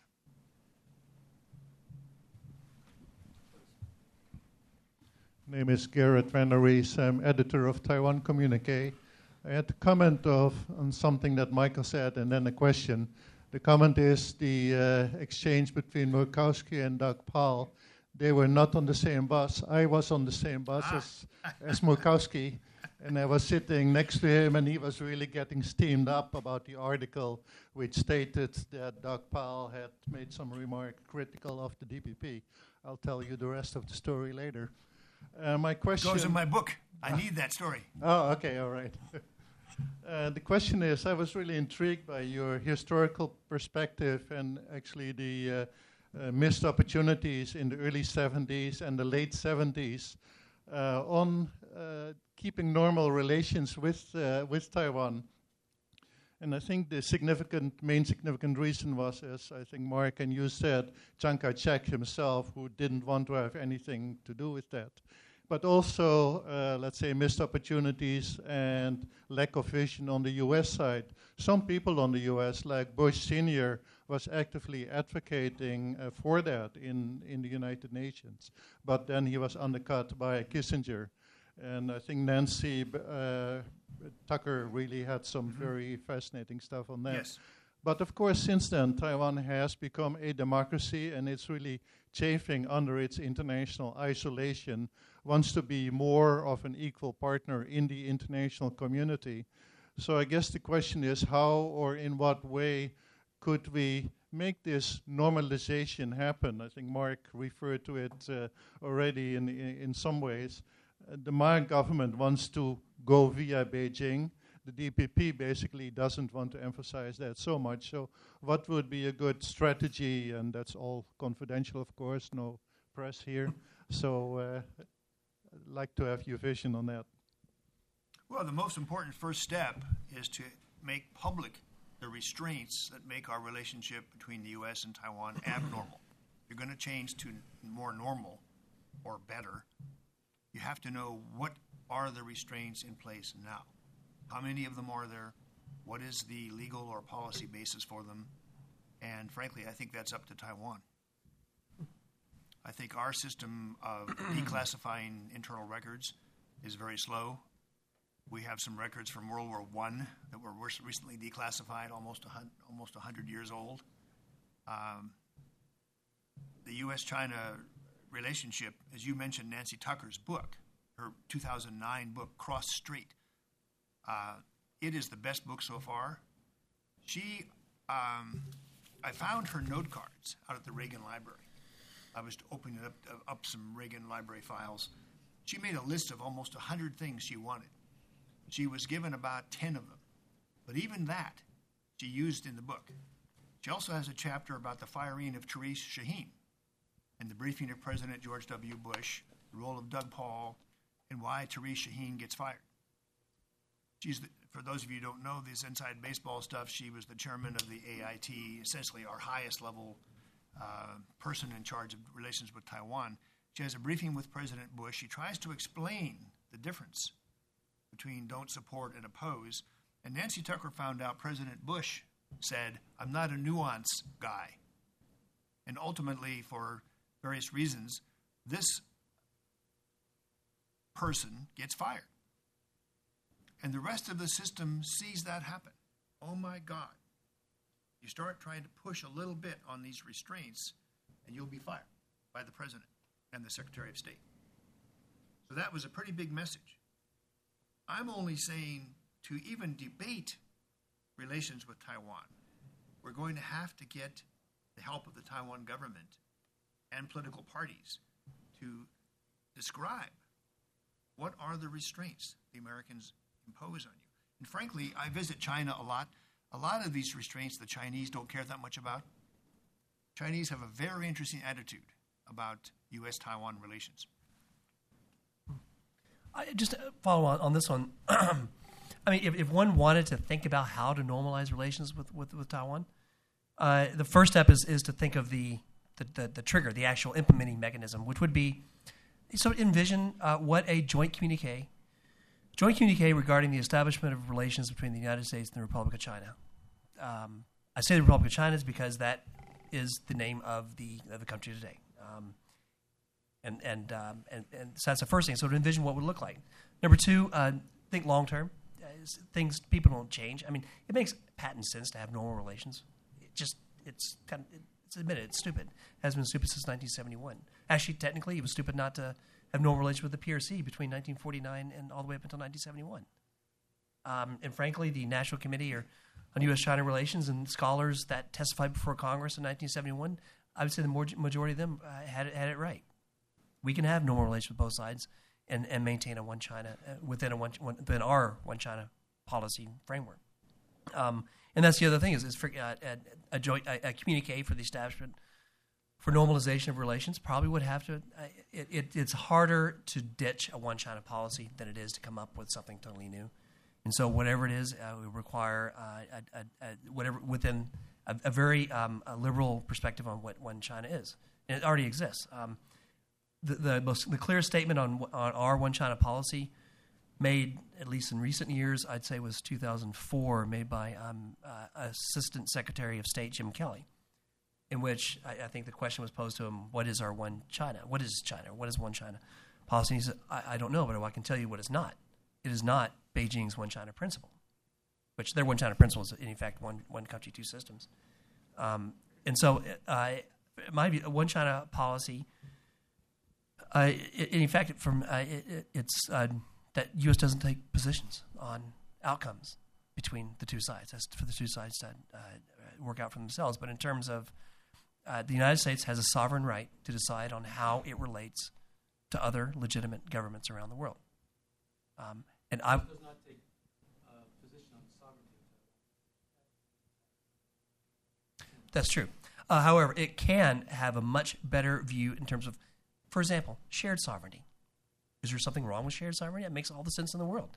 Again, not taking positions on the outcome in terms of defining sovereignty within that one China context, but could you have a shared sovereignty solution in which you have normal relations with both sides, equal legitimacy?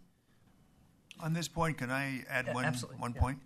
A fourth think tank here, besides AEI and 2049 and Hudson, a fourth think tank under the leadership of John Tasik, former State Department Mandarin-speaking official, had 2 books published and had some conferences on this topic of normalization, what is one China policy, trying to get in the history of it. Later on, I read a story in a Taiwan newspaper that as soon as President Ma Ying-jeou took over, pressure was brought to bear on Heritage Foundation to fire John Tasik, to dismiss him from the Heritage Foundation. And John Tasik has preserved what we call the Li Mao Sheng, the Chen Mo, a polite silence. But the Taiwan newspaper said that. So the message there was, even if the Heritage Foundation raises this kind of topic, there will be not immediate, but within a couple of years, there will be sanctions on the person who does it. So I think the level of intimidation has to be kept in mind, that just having the debate kept alive is considered in some quarters to be dangerous.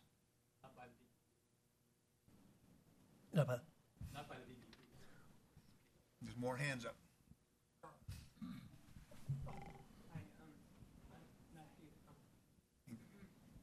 Including 2 famous experts, Joe Bosco and Rick Fisher. I don't know if you recognize them back in the back row or not. Their hands are up.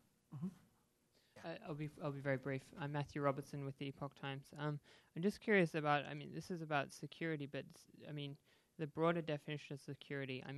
It seems a potentially bigger threat to Taiwan is not just the military one, but the CCP's political warfare against Taiwan and its undermining of Taiwan's institutions, or what some read as that. Does the U.S., do you think, have any role in trying to counter this, or any role at all in this issue? Just one sentence answer. I'm with Ed Follner back in 1979. We cannot be more Catholic than the Pope. We cannot. Follner went on with the second sentence saying we can't ask for a full loaf when Taiwan is willing to settle for half a loaf. So you're raising the question of Taiwan feeling threatened or being the subject of political warfare. It's really a matter where Taiwan has to speak up, and they have not. They have not. Mark? I would. The short answer, in terms of U.S. awareness of Chinese Communist Party political warfare, we published a study on that last year, quite detailed. And in terms of understanding the political warfare is understanding that it's real in terms of the structure. Recently, there's been a lot of things in the press about the General Staff Department, Third Department. They're China's equivalent to the National Security Agency, NSA. Just to give you an idea on the scope of the political warfare, they have a second-level department that is equal in stature and equal in grade to their equivalent of National Security Agency, their equivalent of the Defense Intelligence Agency. That just organizationally, that can sort of put things in perspective. Arguably, their General Political Department Liaison Department, or GPD-LD for short, which is equal to their second department, third department, that kind of thing, arguably has more power.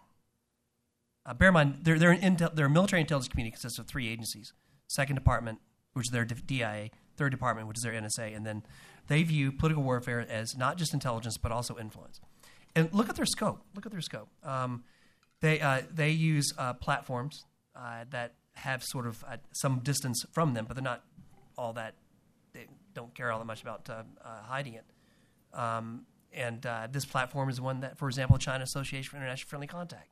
They target senior military officers around the world, retired mostly. They do the retired guys. The regular M&D does in terms of military relations, they do that side of it. And so it's not just Taiwan, but it's every single country in the world. It happens in Washington, D.C. almost every day that there's political warfare. That happens every single day. And the United States, when the United States got rid of the U.S. Information Agency after the fall of the Soviet Union, believing that it was over, bear in mind that the CCP political warfare structure is set up based on Soviet Union structure. In the Soviet Union, they call it active measures. That was KGB Service A. In China's system, it was same structure, same basic principles, where they define the verbiage, the vocabulary, they define the semantics that you use, and that's what they do.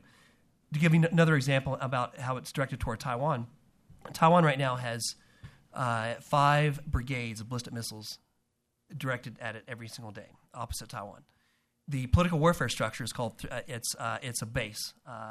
Just like 52 base that manages ballistic missiles, there's a base in Fuzhou that consists of 5 regiments that do nothing every day but barrage Taiwan with propaganda, and with propaganda is based upon psychological operations. And this isn't just loose stuff. This is strategic level stuff. They use internet. They control the media outlets that barrage Taiwan every single day through Hong Kong, for example. They use third-party outlets through Singapore and other places to be able to set the tone, to be able to set the debate, and to be able to manage perceptions of audiences, both civilian and military, and around the world. So that's just a quick answer. The short answer is yes, there is. In Taiwan, and I would disagree somewhat, Taiwan understands this better than anybody. There's nobody understands this better than Taiwan. They get it. It's instinctual there because they've lived under this threat for decades. And it's instinctual there. In the U.S. in the U.S., it's a bit more difficult to even understand that such a thing exists. Rick. Seth, thank you, and thanks to the panel for a very stimulating discussion. I'd just like to give Misha, Seth, and the panel a chance to be prescriptive, Misha. I think that what we've been seeing in the last week in Shanghai is the beginning of a movement toward a Sino-Russian alliance, the likes of which we haven't seen since the early 1950s, in which a much more intensive transfer of technology is going to be accompanied by political coincidence and coordination and perhaps even cooperation as we move out into the next months and years. I don't think we have another 2 years to chase our tails in this town trying to figure out what to do about this, because, Misha, if the number of parallel programs between the Russians and the Chinese are alarming enough, from space to bombers to aircraft carriers, submarines, when the Russians open the gates again to the technology to accelerate the Chinese programs, we're going to have a power projection Chinese military that's going to be creating multiple fronts. And it's not just going to be 2 fronts, Europe and in Asia. There are going to be fronts in Latin America, Africa, other places, the Arctic. And my question to the panel is, okay, what do we need to do to get out ahead of this? Because I think the other side of the element of the Taiwan Relations Act that requires us to maintain the capacity to resist is also a warning to ourselves that if we don't maintain that capacity, others are not going to band with us. Our alliances are going to wane. I'll stop there. Well, I'll kick it off briefly, Rick. I mean, that's, you've just identified the next year's worth of work easily for everyone, and so I don't have a certainly a full answer. I'm not even sure I have a partial answer, but I would say let me just throw out one thing, that a lot of it is going to depend on the degree to which our partners and allies perceive the threat in the same way that we do. And I would say that if there is one good potential, it's that Japan has already been steadily moving in a direction where it recognizes that it needs to play a larger role. It wants to play a larger role. There's lots of constraints on that. There's lots of disagreements on that. But it is almost contemporaneous with what's happening on the Sino-Russian front. The release last week of the report on collective self-defense and the new security strategy, I think that, in terms of getting out ahead, it is to take as much advantage of this as we can and move the Japanese into the type of relationship we've wanted to have with them. And again, Michael brought up the question of the hidden history of restrictions on what we've actually wanted Japan to do in the region, and I think it probably goes beyond Taiwan, quite frankly. But it's a new world now.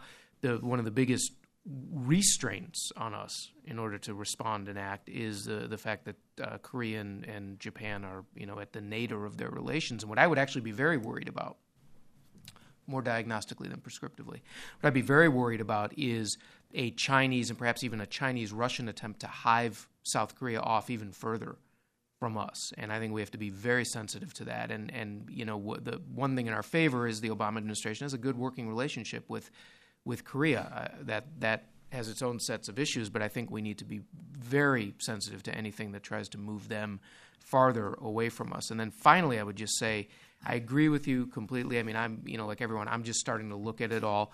But what I would say from a historical perspective is that these two, Russia and China, historically are their own worst enemies in terms of any types of long-term better relations. And they start going down that road, I think that it's going to be the negative aspects of it will probably crop up even more quickly than we anticipate the positives coming, and that may limit the degree to which they actually do this.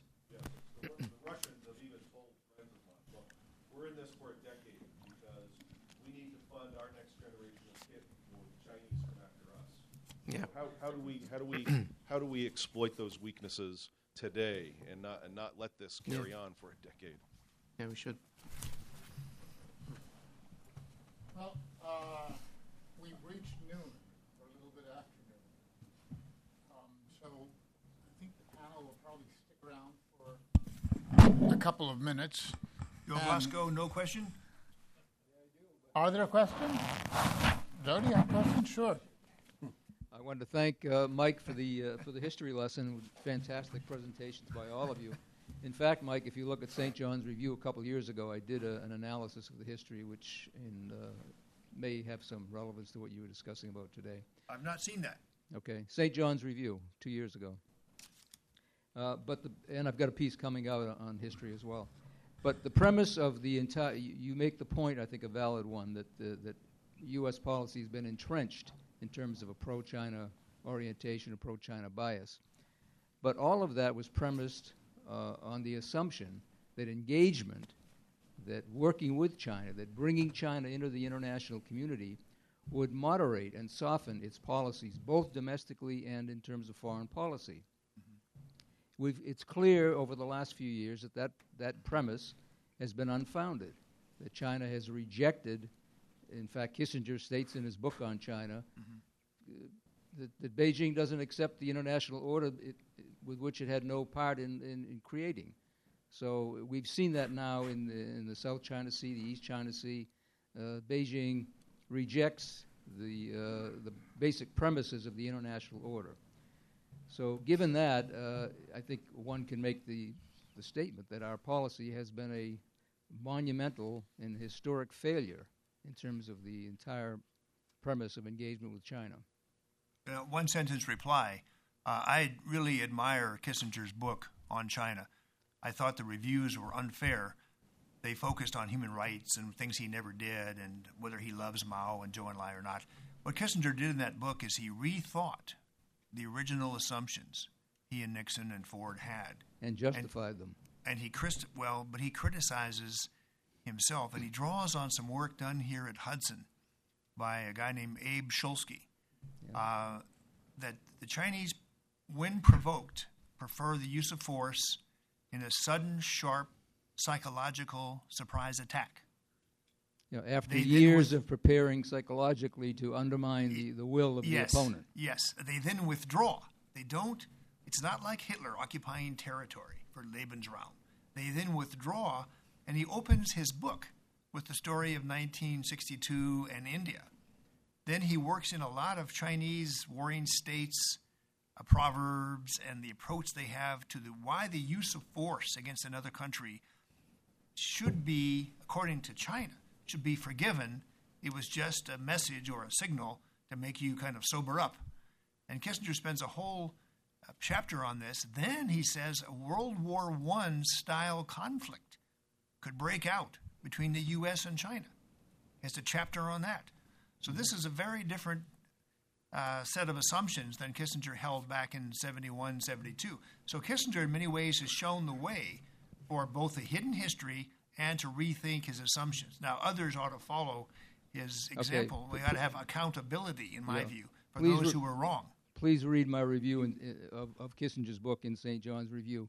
Kissinger said 2 years ago that Taiwan should make its accommodation with Beijing as quickly as possible because, quote, China will not wait forever. Nixon, who was also the real politiker at that time, changed his view on China and Taiwan and indicated that the situation has now evolved, Taiwan being a permanent democracy. There is no reason for the U.S. to favor China in that relationship any further, that we should have a form of diplomatic relations with Taiwan. Anyway, that gets to the question I was going to ask, which is, what do you think you talked about the capabilities of Taiwan in terms of resisting the China aggression, and Michael talked about the intentions of U.S. policy, referred to Russert's statements on the Hill, 6 assurances. What is wrong with the U.S. declaring the end of strategic ambiguity? That would be a first step in terms of the normalization of relations, declaring that it is in both our interest, our geopolitical interest, and our moral values for us to defend Taiwan against any form of aggression from China. Another conference, perhaps? Just very quick, the strategic ambiguity, in my view, it usually has a military context. It's much better off to the basic idea of getting rid of strategic ambiguity is best applied at the political level. In other words, be explicit about granting legitimacy to governments on both sides of the Taiwan Strait. That is the best form of strategic getting rid of, in terms of, that is the ambiguous aspect that really should be done away with. And be much more clear about having normal relations with both sides. That's the best form. It's really a political problem. Military is an important part of it, but it's really the political issue that needs to be addressed at the heart of it. And are we ready for a psychological surprise attack by China? They do it to us every single day. If something like that is done with Taiwan? They already do it. They've done it to us since 1971. And this is a success. They have pulled the wool over our eyes to be able to fool us in what the objective reality is, that you have two legitimate governments, ROC and PRC. And they have kicked our butt when it comes to political warfare by not having us realize objective reality. You get the last word. I've had a chance myself several years ago to observe close hand as Director of International Broadcasting for the government our public diplomatic efforts. And my remarks on the questions of our preparedness for responding to or conducting psychological warfare wouldn't take more than a couple of seconds, and we don't even have that at this point. So thank you very much for your thoughtful questions and your excellent listening, and thank you, panel, for fine presentations, and this discussion will indeed be continued. Afternoon. Yes, sir. Good to see you.